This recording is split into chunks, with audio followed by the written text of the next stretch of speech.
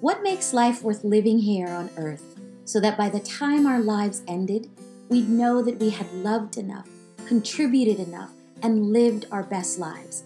Within our 13.8 billion year story, we can actually see where we come from, where we are now, and get a sense and understanding of where we could be going.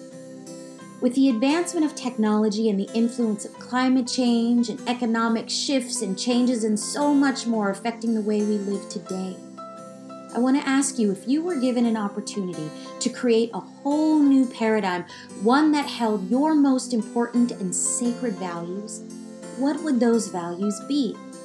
Well, let's find out what people all over the world are doing to shape the future and the new world that they'd like to live into. I'm T-Bird Love, and I'd like to welcome you to New World Voices. This is a podcast of global voices offering you skills, tools, and leadership for a sustainable, co-creative society based on eco-responsibility and human connection. Hello, welcome to New World Voices, everybody. I am T-Bird Love, and I'm your host. And today we have an incredible Renaissance woman sitting here next to me. I'm really thrilled. I'm not that old, T. She's definitely not, but she's, in terms of Renaissance. I'm only 51. Don't age me like that. I'm right behind you. Okay. But in terms of Renaissance, I'm all flustered because, in all honesty, the ability to sit across from someone who is more than just, someone who's moving things forward, creating a new world, who's involved in climate change. You're also involved in spirituality, consciousness. You're a mom. You're someone who's really inspiring and moving forward China. You're greening it. You're this incredible woman who's at this incredible moment of evolution. And I'm able to take a shower almost every day. That's pretty amazing. Right. That's pretty amazing. That's right. Yes, and what I love, super high five, and what I love so most about you in this moment, and everybody, see, I'm lucky, is watching how this incredible woman who's done so much for the planet, for companies, for her children, for me, has a really great sense of humor, and it's just growing and growing, and I'm watching it grow. And especially as we talk about, oh my God, one of the last things that I remember you saying is, I'm done looking at the world in this sort of apocalyptic way. I'm looking at what's possible. And I feel like even this is such a great segue into our conversation, because I feel like in terms of creating a new world. That's the title of the podcast, isn't it? The title, tell us. New World Voices. It is New World Voices. You're the one creating the new world. We are. Oh, yeah. So let's talk about what the new world is. You're up to a lot of good stuff. One, we're sitting in Shanghai, everyone, right now. And one of the things that Peggy's known here for, just one of the things, is that she's greening China through food. And I am really excited for her to talk a little bit about what that looks like, as well as her program Juice, and how food is love. I really love that. Yeah, who doesn't love food? There's a few strange people who don't like chocolate, but otherwise everybody loves food, right? So it's actually a great gateway to talk about all the societal ills that we have. And actually, there's this guy named David Nabarro. Mm-hmm. He used to be the head of the UN Sustainable Development Goals. They call him Special Envoy. And he said in 2017, twice at the UN, when I was there in New York with him, that food education is the single intervention or action or solution that can help achieve all of the 17 global goals, which we're, all signed up to achieve by 2030. It's a huge goal. And how are we going to get there? Not everybody knows. Mm-hmm. But I look at things like acupressure points when I look at change making. Okay. Right. So that's my thing. Mm-hmm. I try to change the world, at least at China scale. Mm-hmm. And so far, we've been able to do it 5 times. So I'm sort of getting into a rhythm of what works and what you need to do that. Mm-hmm. And one of these main things to learn is, how do you identify acupressure points? Which hopefully that's self-evident, or it makes sense when I say that. So if you look at food education, if that's the single intervention that helps you achieve all of the 17 global goals, then the first thing that we should be doing is putting resources behind food education. Mm-hmm. Now, unlike different things, for example, climate change solutions. It's not a political red or blue or young or old or purple and yellow skin color type of, divided, polarized world. Everybody eats food, right? Multiple times a day. And actually, somebody pointed out to me that this is the most intimate act that you do with your body and actually soul. So it's just a matter of getting people to be a little bit more mindful about how they're growing their food, how they are preparing the food and sharing, how they are disposing of that food. So if we do that, actually we'll find that it creates healthy families and a healthy planet. And so if if we go down the discussion of what are the new beliefs that we need for the new world, I think one of the major things is that humans are nature. We're not just like humans and nature, or we're part of nature. Like we are nature. All beings are equally alive. And so this type of shift can, I think, best be communicated by just looking at our food systems. But I think if you look at this intimate act, then you think, oh, what am I putting into my mouth?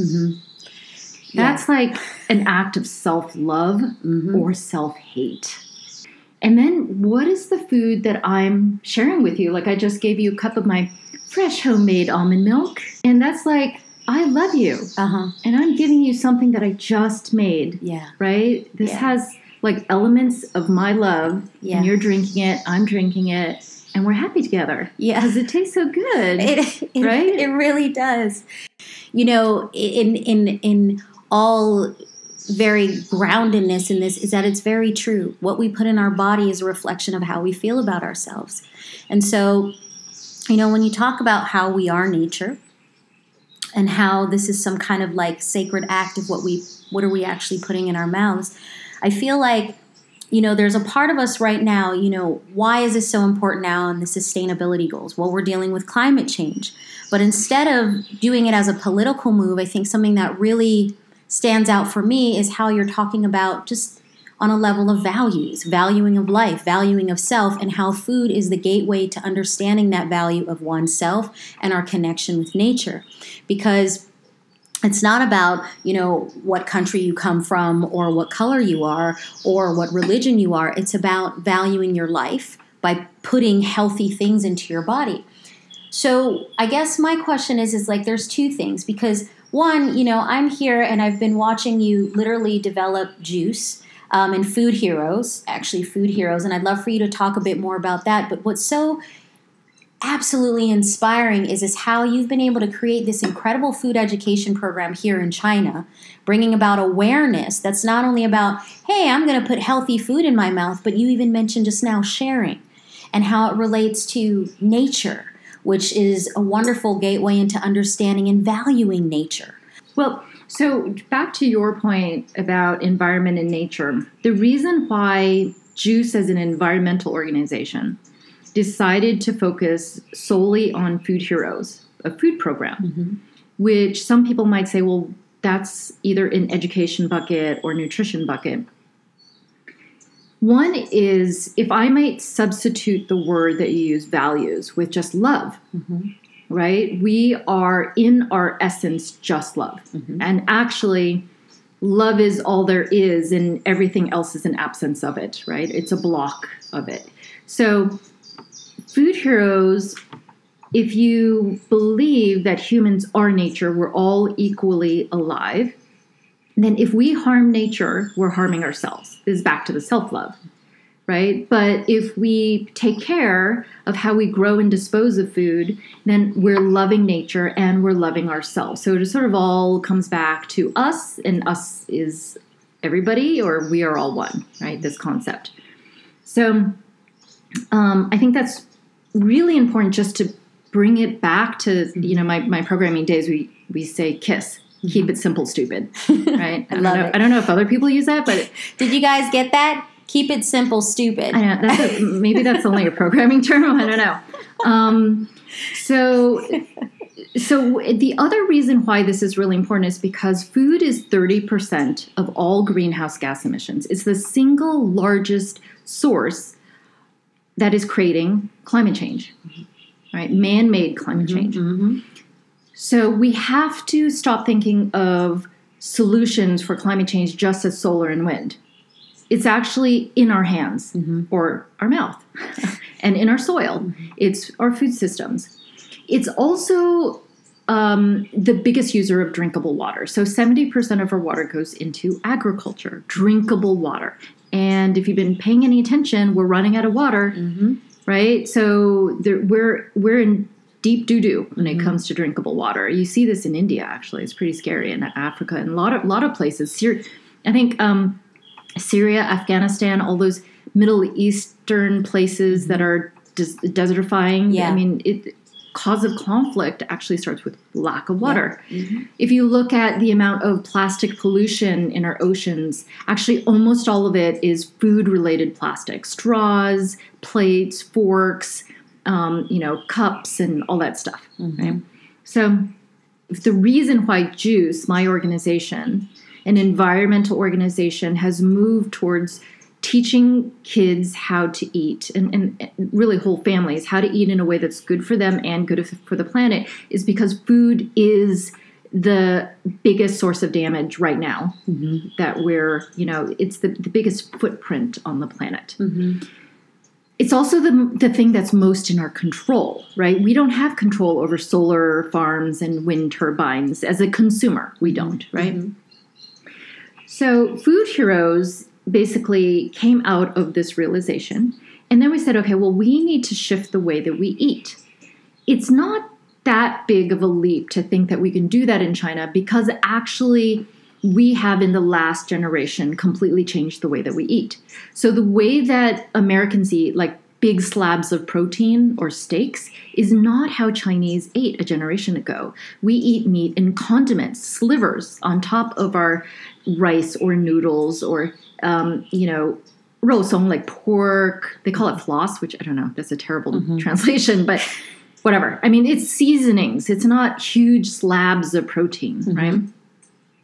And we actually didn't drink coffee. And with coffee comes milk, right? Yeah, we didn't actually drink milk. I mean, I'm lactose tolerant. I think most Asians are lactose intolerant. So it's not a natural thing for us to drink. So in one generation, we went from starving, essentially, eating grass and bark and like a lot of yams or starving, right? This is my parents' generation.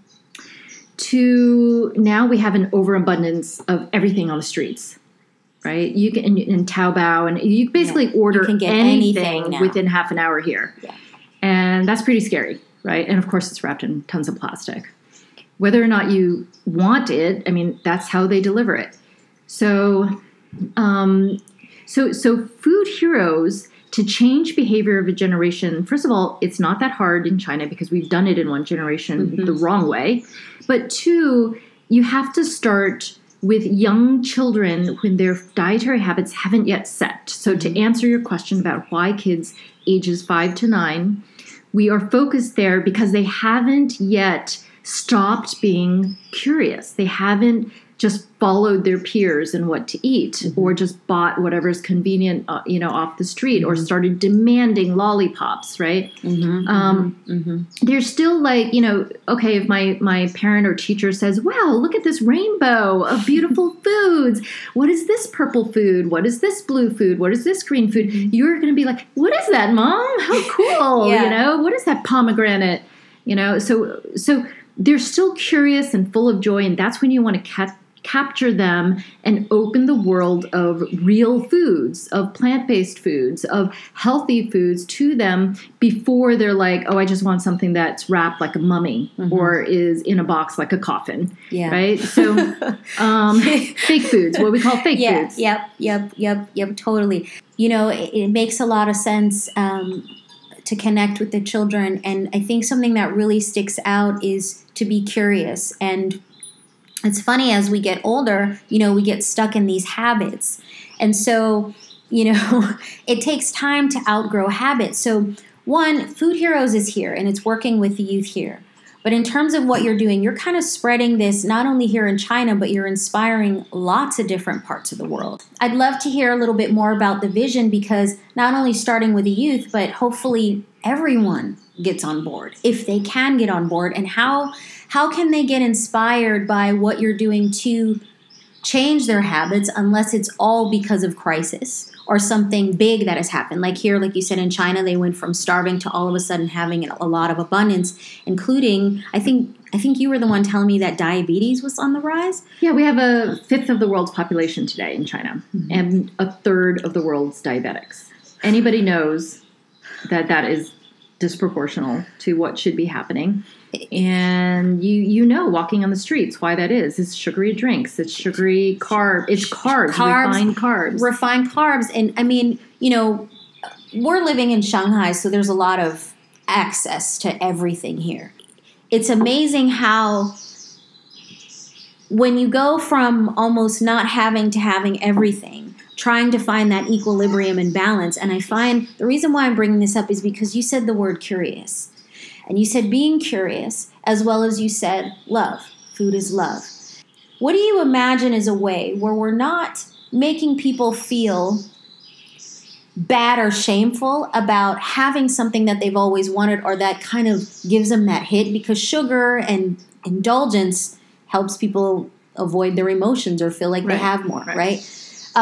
So I'm wondering how we can inspire people to be more curious and to learn how to value that curiosity from a place of love that they can learn from, what you're doing here, how to listen to food, how to listen to themselves, how to even take a stand for eating better food. It's funny, in our circles, we can understand this. We have this kind of conversation, but someone, Joe Blow, who's going to work every day and trying to put food on his table, and how do we reach those people? Well, so more generally, if I were to describe my work, I create societal scale change. That's what I do, and I'm constantly refining my craft. Mm-hmm. And so, we talked about acupressure point as one of the tips for doing that. Mm-hmm. Another tip is you have to create the global conversation to shift the entire ecosystem. You can't just work in your community, actually, right? Mm-hmm. So, for this type of change. Mm-hmm. So over and over and over again, what I do is I bring the top most influential people in the room, or I access them in the rooms that they're in, and I whisper. And I whisper the same stuff over and over and over again. Mm-hmm. And you create the vocabulary that you want used on the global stage. So you curate and catalyze global conversation. So the first thing for food that we had to do starting in 2013, when I launched this in January at the World Economic Forum in Davos, is I whispered into all the rooms that I was in that personal health equals planetary health. Mm-hmm. And believe it or not, at that time, they were not in the same rooms. Nutritionists, doctors, teachers, farmers, sustainability people, et cetera, they were not in the same room. Mm-hmm. And so the first thing that I really needed to work on for the first 3 years was sit in the rooms of the launch of Rockefeller Lancet Commission on Planetary Health, which was the first report that really said, okay, planetary health affects personal health. That should be so obvious, yeah. Right? God, do we really need a freaking report that takes, oh God. But anyway, this is just how that level of the world works, mm-hmm, right? To get credibility. Mm-hmm. And say this is an agenda item. Right. This is actually one of the things that is most useful about platforms like the World Economic Forum. Mm-hmm. Right. No matter how elitist you might think it is, what it's best used for is whispering in people's ears that this is an important agenda item for the world today. Mm-hmm. And you should rally your resources in whatever way you can to basically achieve this agenda item. So that's what mm-hmm. those types of platforms are for and why I'm there. It's not really going to help you execute on a daily basis, right? And you're not there really just to satisfy your ego that, oh, I got to see Mick Jagger or whatever. No, it's by the way, he's very smart. Had dinner with him. But that's not the point. Right? That's not the point. The point is that I got to whisper, right? And you're like the horse whisperer, right? Yeah. What I love about you, and I'm wondering if it's really one of your special characteristics. You're like this whispering evolutionary solutionary. I'm trying to explain it so anybody can make it their superpower. Yeah. Right? It's just that I have been able to practice it more. But anybody, if I just explained it, you could just practice it, right? It's like a public speaking skill. It's not like only I can speak on public stages. No, it's just like, because I failed a lot and got better. And if you just jump off that cliff, you can too. So I'm trying to explain that you just need to be in the right rooms and create the vocabulary. This is what I learned when I was at Symantec. The people there for Symantec C++ for Windows, I was the product manager to launch this. And the VP was just like brilliant at marketing in the software industry. And I learned from that team that basically if you create the vocabulary, you own it. You own that space, right? You have power to curate. So just think that way. So a lot of my work is about writing in a snappy way that everybody can get behind. So one is conversation. The other thing, to your point about curiosity and joy and why I spend so much time doing it, is because if you look at the beginnings of the environmental movement, which really started in the U.S. with Silent Springs, this book that talked about water pollution in the U.S., environmentalists have failed to get people to give a shit about the environment. I mean, as an environmentalist, I own up to that, right? And so I spent a lot of time starting in 2010 when I was starting to curate and catalyze this conversation called the China Dream, which ultimately became our national slogan. I went around the world and interviewed people about how it is that you make behavior change. And I didn't interview environmentalists. And so I realized that one is we have to talk to people's hearts and not to people's heads. I love it. So people will only change behavior because they feel loved and it helps them improve their sense of personal prosperity. You cannot guilt anyone into change. So that's the single most important lesson that I've learned. And so everything that I've done since then is not about guilting people or statistics only, right? Statistics are not the front-facing, front line, the pawns on the chessboard, right? So one is people have to get out of victim mentality and scientific statistics. So that just get it off the chessboard because we're playing the victim instead of picturing a vision of the world that we want to live in. And this is what Food Heroes is. It's picturing the world where, from an agricultural point of view, it's regenerative agriculture, permaculture, it's harmony with humans and nature. And from a consumer point of view, it's like being mindful of our self-love and how it relates to food, right? So you have to paint that vision, number one, and you have to paint it in excruciating detail, so which means you need curiosity to ask yourself and ask other people, what does that world look like? And then you've got to love the shit out of that vision, right? Joy. It makes so much sense when you come from an environment that nurtures that ability to be creative and expressive, because that's such a huge, deep conversation. I 1,000,000,000% am on the side of we've got to get out of this sort of victim mentality because it doesn't help us. Kind of coming back to like, how do we see that world, particularly people who've, and using even just an example, in the U.S., African Americans. So there's actually generational oppression that's created a certain narrative in the collective consciousness, same as in women, of, yes, we're much more positions of power and leadership. We can own our own companies. We have a voice. More women all over the world have more of a voice. But we're still kind of learning how to heal what we've been taught. Because, me working with a lot of different people from a lot of different diverse backgrounds, one of the things that I find in common is that we all want to be loved. We all want to feel like we matter. But our lenses, our experiences create our reality. And some people have a hard time imagining what's possible when all they've seen is their box in life. So those people shouldn't be leading the change. Right. Honestly. So they're not right. They're not so just so everyone's clear, is that those aren't the ones who lead the change. But eventually, I guess my thing is like considering all of these things that have influenced, right? We have years and years and years of an old paradigm that's literally breaking down. How to outgrow those habits. Right.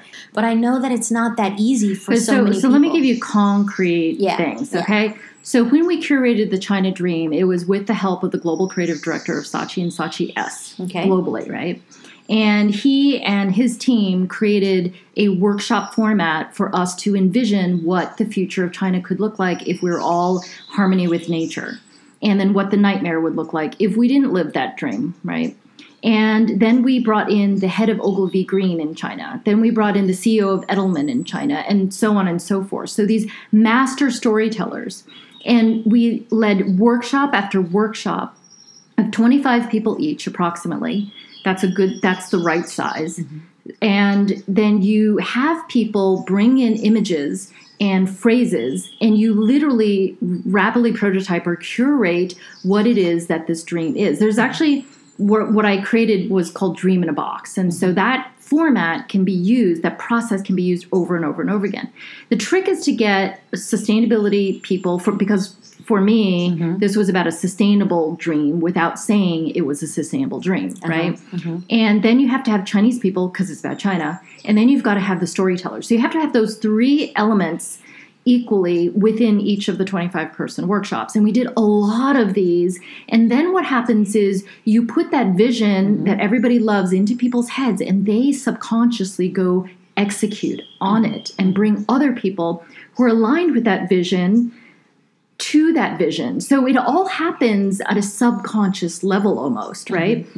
You kick it off consciously, right? But this literally became the subconscious like meme, and it just grew and grew and grew. But the point is that there is a concrete process whereby you, for anything, can create the vision of what blacks and yellows and purples and white, whatever colors we are, can all live together without worrying about whether you're black, purple, or green or blue. Yeah, right? that's where we want to go. And, even back when my grandparents and people like, Martin Luther King or Mandela were already seeding those kind of visions. Right. I think it's a process, and something that you said in the beginning is like, you're always looking at how to grow. You're in some ways, what I love about what you're doing, it's a creative process. You have this framework. We're also working with the timing that we're living in now. Also, this particular dream box was made specifically for China, but it sounds like it can be like a prototype, which is... It's a process that it's just like advertising agencies, ideation process. Right. You can use it for any brand. And then it's an activation as well, because you're doing 25, 25, 25, 25, right?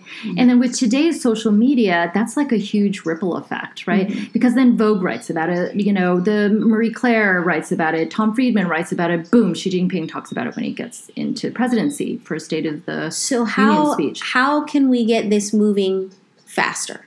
Or this is a process which I'm willing to share with anybody for anything that you want to create a vision for. For me, I'm doing it for food, right? What is it like on an everyday basis when families sit down and eat or decide what they want to eat or go out to eat or go... What does that world look like? I, as a change maker, need to understand that fully, and then I need to have it as a collaborative process that we curate, but it's collaborative, and that magnetizes energy to that vision. And then there's a lot of other process. It's more detailed than that, but that's a very concrete thing. I'm saying it's not like wishful thinking. This has been done before at China scale. China Dream is real. It's on billboards. It's on ads. It's like everywhere. It's like a chop. It's a chop is it's a Chinese signature. Like for design like thing. a stamp, that means like a stamp, guys. Yeah. Chop means stamp here. So that's one. Okay. Yep. So I'm going to say to everybody, I don't care what you feel the victim of, whether you're female or whatever. So let me give you another very specific example. Okay. Women. You mentioned women oppression. Yep. That's like one of my big hot buttons that I've worked on my whole life is women empowerment, right? So I started Phoenix Risen, which is about sexual violence, and now has turned into empathy courses. But recently I wrote this LinkedIn article, right? And it came out of, my team meetings every morning. And I was like, I think I'm going to have my period soon. Like I have this big zit on my chin. And then we started to talk about in the team meeting, hey, how do you react when you have your moon cycle? Another word for period, right? Yep. And then we just asked. And so like one girl just cries easily. She's she just absorbs energy. She becomes extremely empathetic. Another girl just gets very sleepy. Right? Another girl gets grouchy and snaps and is short. So I started thinking about this during the team meeting. I was like, why don't we keep track of when our moon cycles start on the company calendar? And then if we know that you react by crying a lot, actually let's think about that as a superpower. So imagine if you were creating a new product and you wanted to do one of those one-way mirror focus groups for products to see how consumers like your new product. Right. Wouldn't it be better to have somebody who's truly empathetic and can sort of see through the mirror of like, how does that person really feel about the product? Because when they fill out the survey form, they might be lying because their consciousness is saying something their subconscious is not, right? The other woman, if she gets sleepy, why don't we create a little cocoon nap area and say, look, we're going to teach you how to do lucid dreaming, right? We're going to give you 45 minutes to nap or 20 minutes to nap, whatever the magic number is. But could you think about this one work problem, right? Yeah. And most likely you'll have epiphanies. Like I have epiphanies all the time when I'm lying in bed after I woke up and I'm just lying there sort of in my half-woke state, right? Yeah. So that's an example of where you completely turn around. So I wrote this LinkedIn article and it was very, very interesting to see the differences in reactions.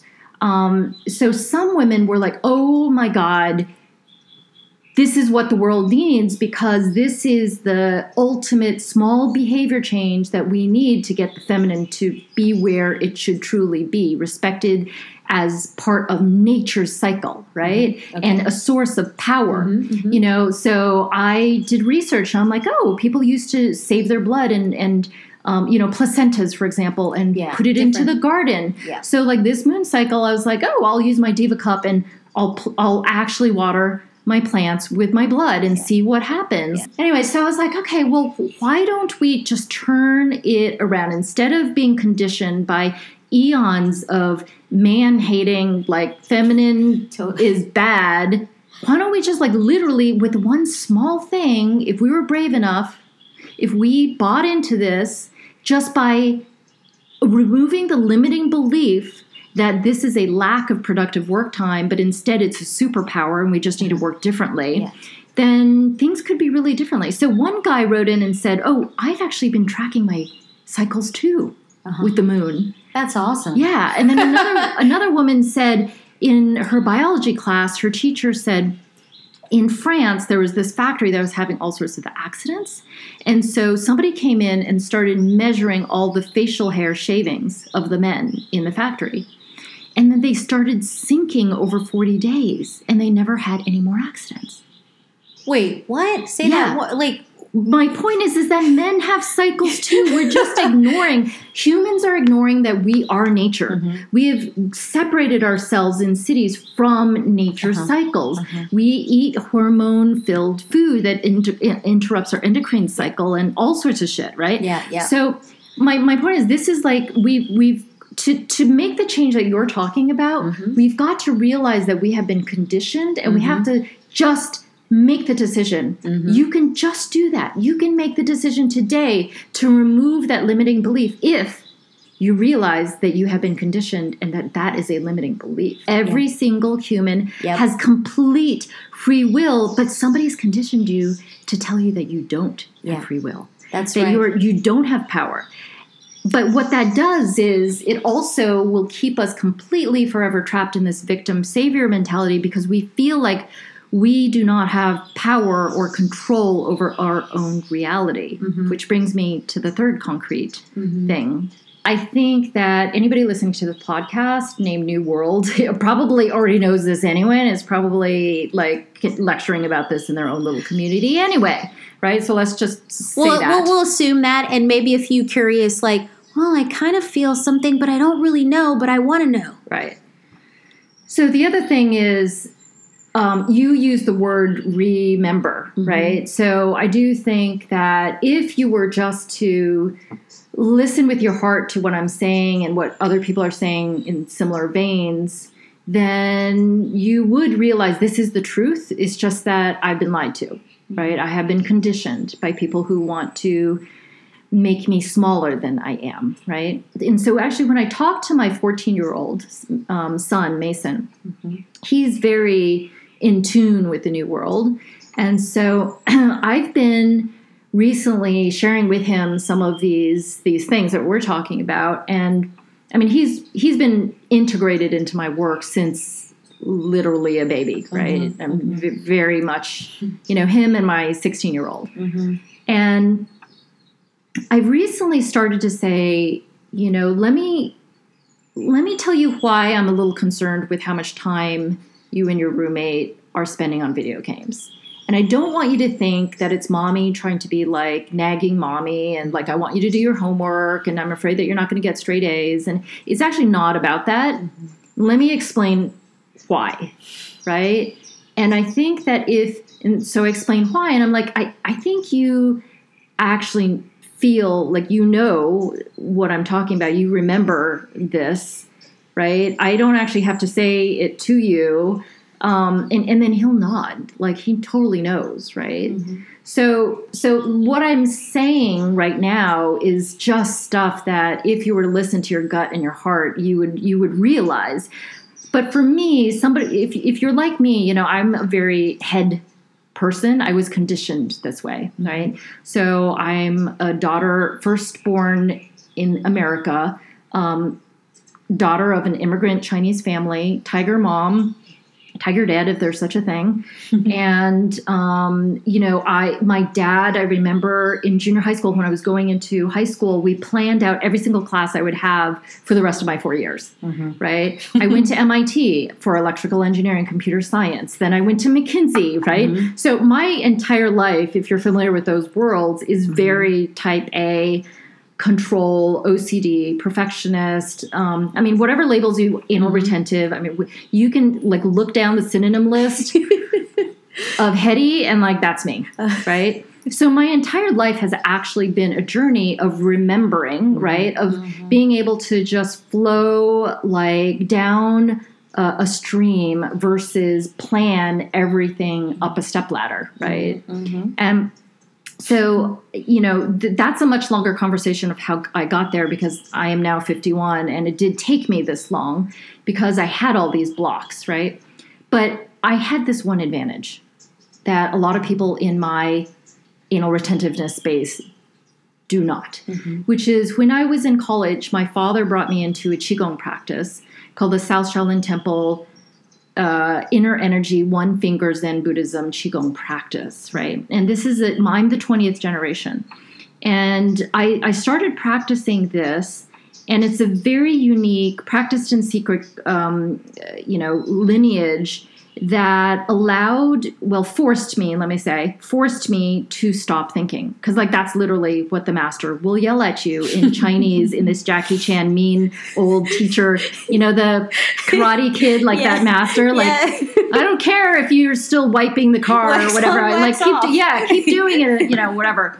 He's like that guy. And so he's like, don't think, no thinking, right? So that is super hard, especially if somebody doesn't explain why. Mm-hmm. Like my master doesn't explain why I'm doing any of the what stuff I'm doing, right? Mm-hmm. And so I went like 20 plus years doing Qigong, not understanding the why of anything, Mm-hmm. right? And I understand why he taught it that way, but in August 2017, I realized that if people could understand the essence of my Qigong practice, not practice it for 20 years, because And that's know and almost understand impossible. it sooner, right? Yeah, I just want to like cut to the chase and say like why this is important, right? If people could understand that, then they would understand that we are all one. And by the way, I can show it to you tangibly. Mm-hmm. Like you don't have to say, oh, this is some woo-woo quantum stuff I don't understand or whatever, right? Yeah. Like I can literally show it to you tangibly that we are one energy field. Mm-hmm. And you can command your energy, right? So, and by the way, you can project your energy, right? So if I can show you that, then you understand why I'm an environmentalist, because the trees are part of this energy field. The squirrels are part of this energy field. The crystals and the elementals are part of this energy field. The soil and the mycorrhizal fungi are part of this energy field. Unfortunately, the eggs I eat are also part of this energy field, and the cockroaches are part of this energy field. They're all sentient beings, actually, with a conscious energy that they can command, right? Yes. So it's interesting, you know, without going to detailed explanations, but you can tangibly, physically, I can tangibly, physically demonstrate for somebody, certainly within 2 hours. A lot of times it's like within 1 hour, and a lot of times it's even shorter than that. I can have you feel energetically the sensation between your hand and somebody else's hand without touching, right? Mm-hmm. And so you know that that is an electromagnetic thermal waveform. Okay. So I'm an electrical engineer, so I like this type of stuff. If you explain to me, oh, it's a waveform, you know, destructive, constructive, interference, resonance, frequency, like I get that stuff. That's like electrical engineering 101 class freshman year, right? So, or physics actually in high school. So I subconsciously have been living my life understanding that everything is energy and it's unified. But I didn't really, I mean, sometimes I would mention it, like when I was a GM at Zaplet, I remember teaching my team about how to be a more effective salesperson in meetings and how to orchestrate the energy. And I remember using those words, but then I didn't really follow through with everything else, right? But it wasn't until I came out, I asked for permission in August 2017 to come out publicly, and I started to talk about this on stage of how, if you knew that this was the basic fundamentals of how the universe works, then you start to think about the entire universe differently and how you work differently, whether it's like I'm a professor of urban planning or sustainable urbanization for mayors in China. So the way that you design like transportation flows or something, right? Chinese people might say feng shui in buildings, right? Public spaces I lecture about, right? So all of that stuff has to do with like don't block, right? I mean, it's like sort of obvious, but it actually, if you think about it in energy waves, for me, it's a lot simpler, and it's I don't have to like rely on going to back to this business school jargon or a lot of vernacular that is like, I don't know, just vernacular, frankly. It's just a lot more intuitive. So, you know, going back to nature's cycles about moon cycles, like makes a lot of sense for me. So anyways, I started to piece this all together in the last 2 years, right? And it wasn't until recently that I really started to question the way that I was describing how Juice has been so successful in creating massive China-scale change, right? Introducing smart grid to revolutionize the electrical grid, introducing eco-cities for the first time to mayors, and changing light bulbs from incandescents to energy-efficient lights, to the clean energy in China, to China Dream. All of those things now, China is the leader in the world, not just interested in, right, investing in China. And so I in the past, I would introduce it with like something called the Stone Soup Collaborative Leadership Framework and soft skills. And like, it's a very business schooly program. I did 40 interviews, actually 44, but 40 videos actually look good, of very high level change makers around the world and created this whole curriculum. But now I look back at it and I have an additional layer now that I'm looking at it from an energetic point of view, right? So I can talk about things like social media or storytelling and, how to align motivations across different stakeholders. Like, that's the jargon that I was using. Not that I don't use it now, because I always try to tie back to something very practical that your audience can understand. So, for example, with the Economist Innovation Summit, I talked about actually if you understand things in energy, how do you remove blocks, right, in scaling innovation? How the Greening of China talks, I talk a lot about intention, right? The energy behind the intention that China puts behind all of these huge changes. So just to try and cut to the chase, the thing that I learned was that we are one unified field, right? We're all fractals of part of the same unified field. And we are trying to learn about ourselves, right? So therefore, we come into this world forgetting who we are, as you sort of alluded to. We can't remember, most of us, although more and more people are coming into this world remembering. And then we have free will. So that gives us the stage to be an actor, to dive into any story that we have interest in and learn about ourselds. And through T-Bird's learning of being a flute player, Peggy, can then learn how to be a flute player, right? Because we are one. And you can learn about being an electrical engineer, right? That, ends up changing China. So one is that you have, I've sort of listed all these belief changes, sort of before and after point A to point B beliefs, right? Shifting. Some people call it 3D to 5D, whatever vernacular you want. The point is like, we're awakening to how it actually works versus just the physical way that it works. So again, the belief is that we're one unified field. We are one. We forget who we are. We have free will. But if we are part of all this one source, this one creator, that means that we all can create. We are all, if you want to call it God, whatever vernacular you want to use, the all that is and nothing, the creator, the source, whatever. We all are that powerful. We can manifest reality at any moment. And in fact, we do at all moments. We shift realities at all moments. We just don't realize it, right? And so, but that means that you have to take responsibility also. If you buy into this, you also have to buy into the fact that it's your shit. You caused it. Yeah. You chose it, right? Because you want to learn from it, right? Yep. So, so what I realized what I'm fascinated about is, well, how do you shift realities? Okay. So first of all, a lot of people are into this law of attraction thing and manifesting a reality, which is true to a certain extent. Okay.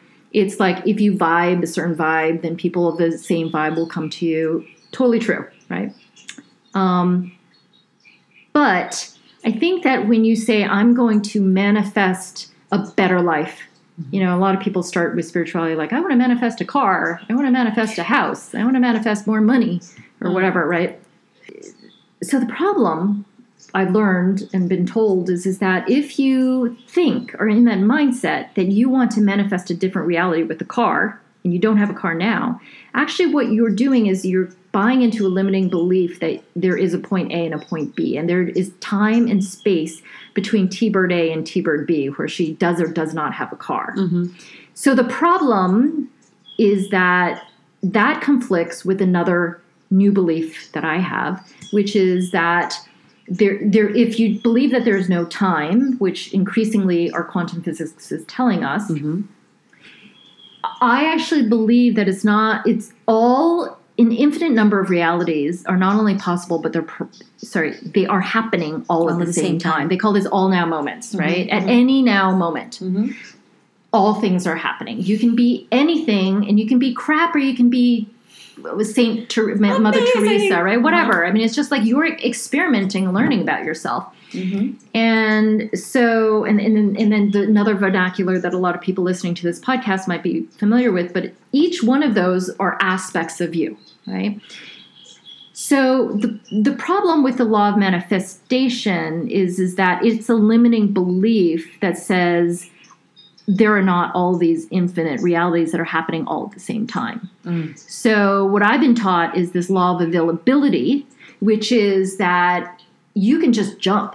So imagine a hair comb, like a man's hair comb that's standing up straight, and the spine of that hair comb is you. It's all aspects of you. It is yourself. And then every spine, every tine, it then goes horizontally into time space, right? Linear. And that's a reality. And so then the question is, well, how do you jump from one reality to another? So what I've been told is that you have to just say, I'm curious about that other reality. What would it be like if T-Bird was Chinese and in Mongolia and eating lamb instead of being vegetarian? So my point is it like, what if, be curious, ask the what if question, and then feel intense joy as if you were living in that reality. Now, the reason is because the moment of creation of the universe, the universe was created by love. I mean, I think the Bible says that in like every other religion, right? The universe was created out of God's love, right? And so what that means actually is that the love and joy right below it, those are the vibrations, the frequencies of the moment of creation, of the act of creation, right? So you are a creator, so you have control. You just need to command the thought of what if, right? You use the word imagination. So imagination begins with thought of what if, and then it turns into a feeling of joy, right? So now when you say command, can you just talk just a little bit about the difference between command and demand? Because when I think of demand, it's coming from that point A to point B. That's what I'm thinking of it from. So, or a wish or a want. like I want that. Yeah, so desire, actually. Just break that down so everybody can like understand command as opposed to demand. Right. So demand or desire is a feeling of want, of lack. It's from a point of lack. I'm not there, so therefore I desire it. Okay? But if you go back, this is a very difficult exercise to digest, and I'm doing it every moment, is practicing this, is to think of everything as energy waves and energy waves only, right? And so when I say command, actually what I'm saying is command energy waves, okay? This is like going back to my chi practice. Like I know what this feels like to command energy. But what's happened is a lot of people have been conditioned to remove their mind from their body and their emotions. So they're not in control of their emotions. And they sit in front of a computer for, this is me, 4 hours a day, maybe longer. And like they totally forget about getting up and eating, or like they totally like my legs go numb still to this day, right? Because I'm sitting in one position for like hours. And so what happens is we forget to be sensitive to the energy around us, right? And so every single sentence I'm saying here, like you can break it down for another hour. So forgive me, but I'm trying to just like try to make it as simple as possible. But command energy is using your brain, right, to create thought. Your brain, your EEG tells you that your thought creates an electric field, an electric wave, right? This creates a feeling. Now, the heart has 100 times stronger electrical field than the brain, and it has up to 5,000 times stronger magnetic field than the brain. And one of the interesting things is not only that, but the heart contracts, so it goes boom, boom, right? So when it sends out a wave, it's actually really intense. But the brain is made out of, I think, 86 billion neurons, this neuroscientist said from University of Sussex, Anil Seth. I was just at dinner with you, with him, right? Remember, I think it's 86 billion neurons. The heart has, I think it's 46,000, I might be like 40,000 or 46,000 sensory neurons that are completely separate from the brain, remember and think separate from the brain, right? And the gut is another brain, right? But my point is that the feelings actually are much stronger energetic wave than the brain, but the brain can trigger feelings.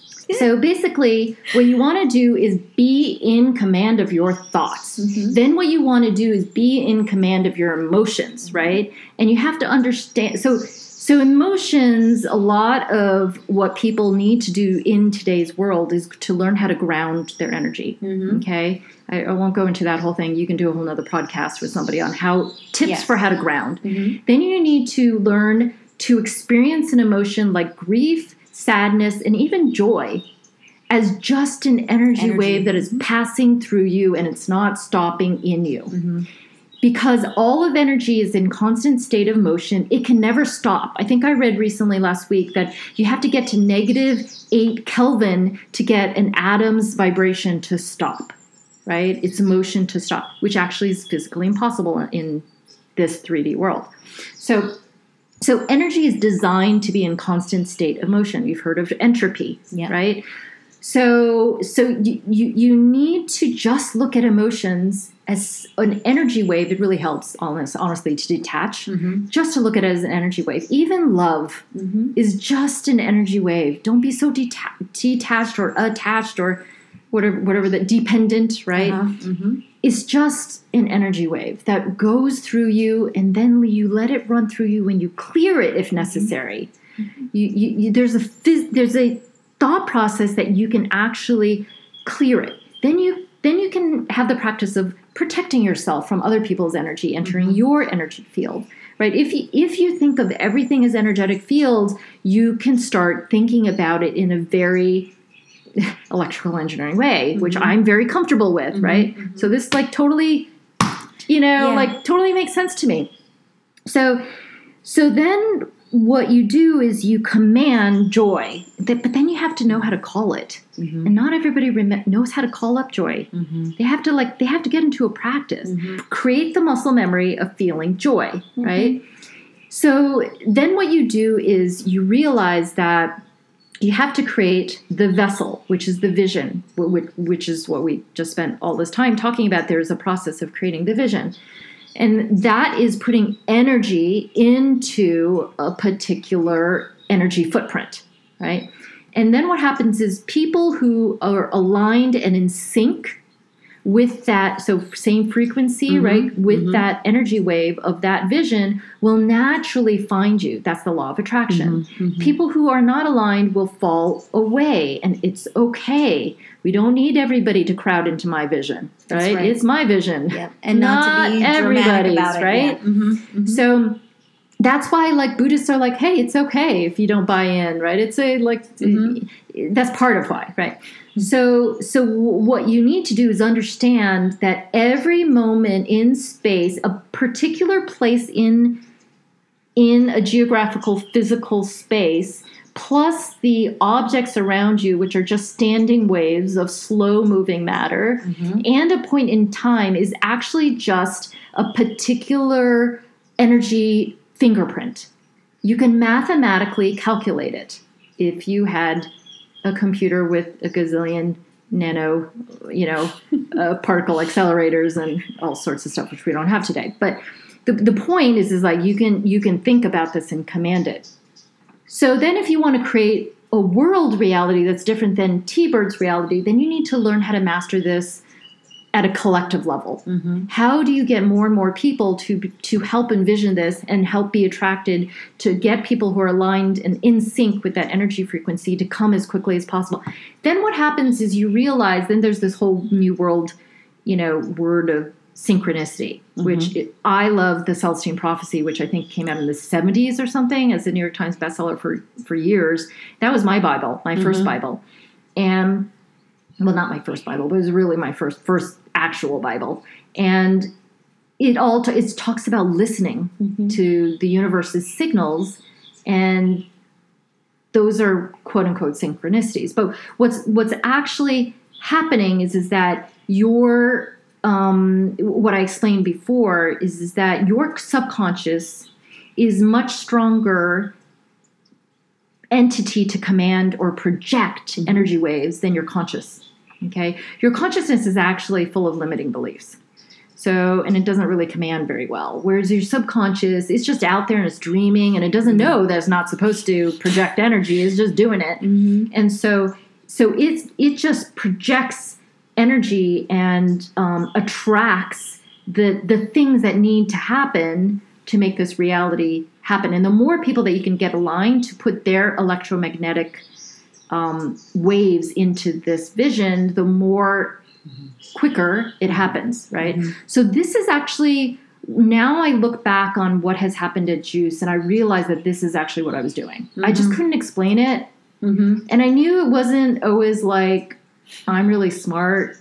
No. Well, it's like you kind of went through it and now you're like looking back and realizing. I mean, like I said, right. Even from when I met you 2.5 years ago, right now, like literally feeling it. I mean, in the room, everybody, as I'm listening to her, I'm sure you can feel it through this audio, is you can feel the room is filled with energy because you can actually feel, taste, sense, smell, see possibility just by how we command our energy. Like it opens up a whole new like way of feeling like, okay, I can just get into this practice of unconditioning, a practice as opposed to I've got to be bad, I've got to like make a drama over it, I've got to do all these things. Right. It's like something that you can actually do right now and get really good at and, take it step by step. And so what I loved is just all of these incredible tips as well as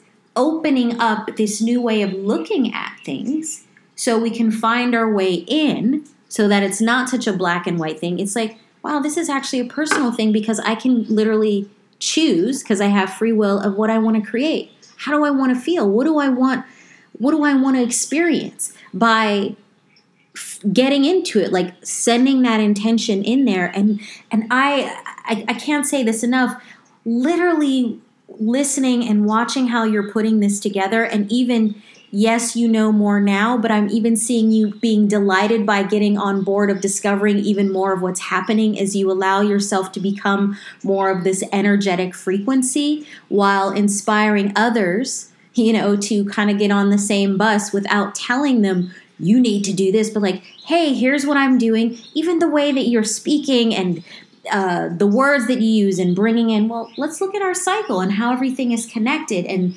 a couple of days ago, you said, let's throw out these certain plans and like be in the flow. That is like creation itself. Right. And so I'm excited to see what else is going to come through as you continue to practice this more. As well as I'm sure everyone who's listening out there now is like, oh my God, either totally on bus. It makes complete sense, right? Sense. So I just want to, again, to summarize. One is we have to move from being conditioned as consumers of the world to creators of the world and take responsibility for that.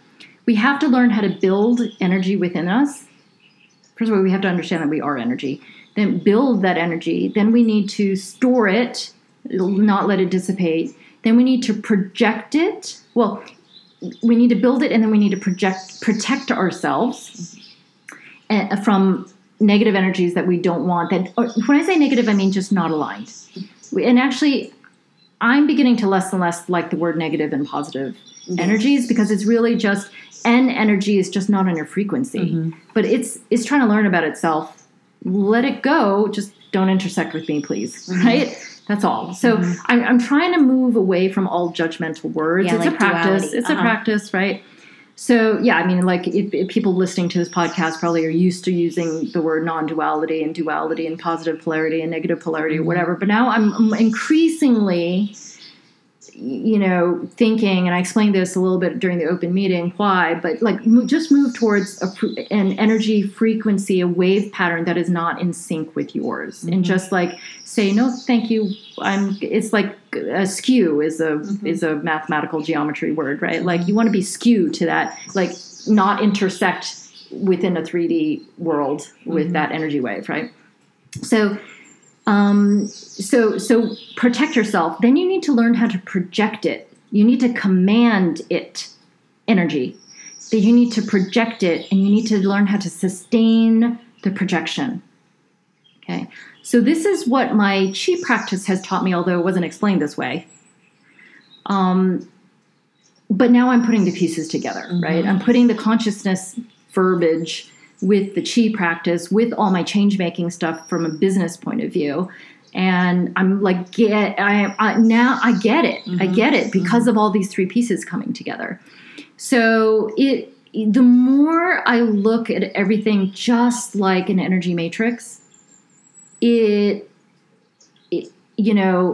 takes away a lot of the grief, right? And a lot of people are experiencing grief because we're going through a lot of change. We will continue to go through a lot of change. We are letting go, meaning collapse, environmental collapse, old systems of currency, governance, whatever. It is collapsing because we are in a cycle where it's time to refresh. It's not working. Mother Earth, who's a sentient being, is like, get the fuck off, right?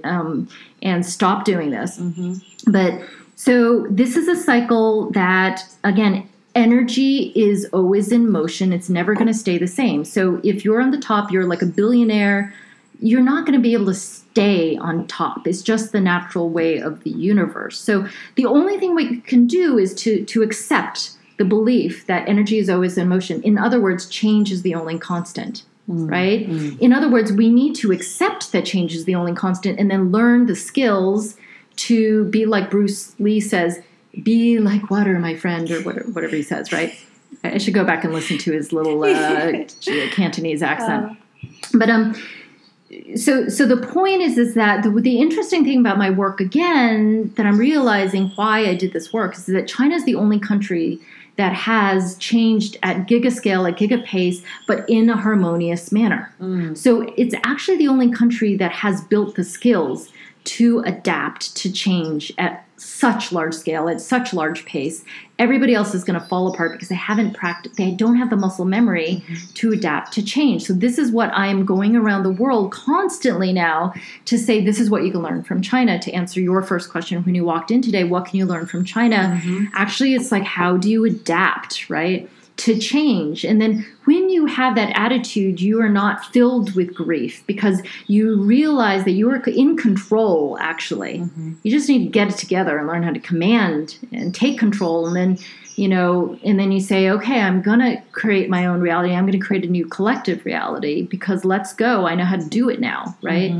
And then you don't try to protect the status quo because that's just like, it takes too much energy. And it's resistance, right, to energy moving. It's like you trying to stop a tsunami in the ocean by yourself, your lone self, right? Or even the two of us couldn't do that. Nope. Even the four of us couldn't do that. Even like the 1,000 of us couldn't do that, right? I mean, it's just like it's gonna move, right? And like the whole solar system is going through that change right now. It's actually not just the Earth, and so this type of energy framework honestly helps you emotionally deal with that. And then it helps you realize, okay, the best thing that I can do as a person is get my own shit together to do all the stuff that I just told you about, right, with energy. And then help other people realize this so they can get over grief, because grief creates stasis or paralysis. They just want to run into the forest and hide until they die. And then they're like, what the hell do I tell my 6-month-old? Right? When she can grow up and talk that like she may not be around actually. So, maybe the whole humanity won't go extinct, but there's going to be a lot fewer of us, honestly. So that, and then the last thing is learn how to envision a successor civilization so we can help humanity move towards it. right? So to answer your question when you first walked in here tonight, what can you do, T-Bird? What can we do? That's the answer. Go back and listen to his podcast and do all that stuff. Yep. Do all that stuff and do it from your beautiful, unique gifts and talents and perspectives. Yeah. Yep. Right. Yeah. Right. Yeah. Yeah. So that's it. That's it. Did you guys get that? Yeah. That's all. So for me, I realize I have to listen to podcasts 5 times over because I get about 10% the first time I'm listening. Sometimes I fall asleep because I don't like audio podcasts. I don't know why. It just puts me to sleep. So I usually listen to podcasts 5 times over. And there is so much dense information here that I am just touching at the tip of the iceberg for every single sentence that I just said. And then you can go in and look at Greg Braden, The Divine Matrix, Matt Kahn. You can look at Buddhist work like the book of Living and what is it? The Dead. Living and Dead or Living and Dying or something like that. How to do collective hospice, right? Not just individuals hospice. You can look at my speeches on China Dream because I've done a lot of speeches. I did a lot of writing about this process already, although not in great detail, but just generally speaking. You can, look at Qigong and any type of energetic practice, actually. I have a particular lineage, but other lineages sort of touch upon it. So, listen to this and then go be curious. And go dive in to other resources. And then I think that once you settle into this new belief system, for me, what I realized is I started changing every single aspect of how I show up in this world today. Like in a radical way. And it's been really fast. And so for people of this podcast, they must be, familiar with like the word awakening, right? Like the world is awakening and like the universal energies are shifting so that consciousness is, we're becoming conscious faster and, all this stuff. Really what it is like we're understanding this concept. So let me just shortcut it. So hopefully you don't have to wait until you're 51 to understand all this stuff, right? Just like shortcut, right? All this stuff, like a lot of the channelers, a lot of the spiritual mediums, a lot of the, I don't know, whatever readers that you're looking into, the Buddhists, the Zen, especially the Zen Buddhists, they talk in a lot of riddles. And so they touch upon all this stuff, but I really didn't get it. Like I have been to masters. I've been to a lot of these people. I didn't get it. Now with this belief system, the way that I laid it out, I get it. We just have to get this message out to as many people in the way that they can understand it. Right. And so if you're listening and you buy into this, the first thing is be curious. But the other thing is, as fast as possible, get to the envisioning the successor civilization, task. Together with others as quickly as possible. Do not put energy into what is happening today, because if you buy into what I just said, what you're doing is you're adding energy to the reality of what you don't want. Okay? You're giving fuel to the fire. We do not want today's fire. We want to move to, tomorrow's light or, the today's light that already exists. We're just not in it. That's right. It's a game changer to switch the way that we have been conditioned, the way we think in that way, to shift into a new reality. It's not impossible and it's not hard, but it may feel hard when you're not used to it until you get into a practice. So you have to keep practicing. And so I want to thank you so much for taking the time and for everything that you do and inspire and that you've given us. And I know you're about to go out there and zoom it in the world again, just being more energy and light and spreading it. And it is so amazing. Peggy, it's all fun. If people wanted to find out more about what you're doing, how could they get in touch with you? Well, with Food Heroes, we're always looking for volunteers. We're looking for corporate sponsors. We're looking for parents who can bring this knowledge into schools. We're looking for people who really can devote ideally 2 months of their full-time effort to come in and help. And then I will teach you a lot of the stuff that I'm talking about. How do you actually put this into action of changing the world? So that's foodheroes.org, foodheroes.org. Then my overall organization, JUICE, is spelled JUCCC, 3 C's, E.org. It stands for Joint U.S.-China Collaboration on Clean Energy, although it's a little bit of an outdated name. So it's just JUICE.org. You can learn about some of the programs that I talked about. I'm on Facebook a lot, mainly writing so that I can test out what resonates with people. So I post a lot on Facebook at Shanghai Peggy. Mm-hmm. Then it repeats on Twitter. So Twitter is actually not where I do new posts. It's just it automatically forwards. I post more businessy articles. I'm just starting to do that, but not like more thought leader type of image articles. Like how U.S. and China can engage, message to Greta haters. I did do the moon cycle, like how to bring the moon cycle to work. That was on LinkedIn. That was on LinkedIn, right.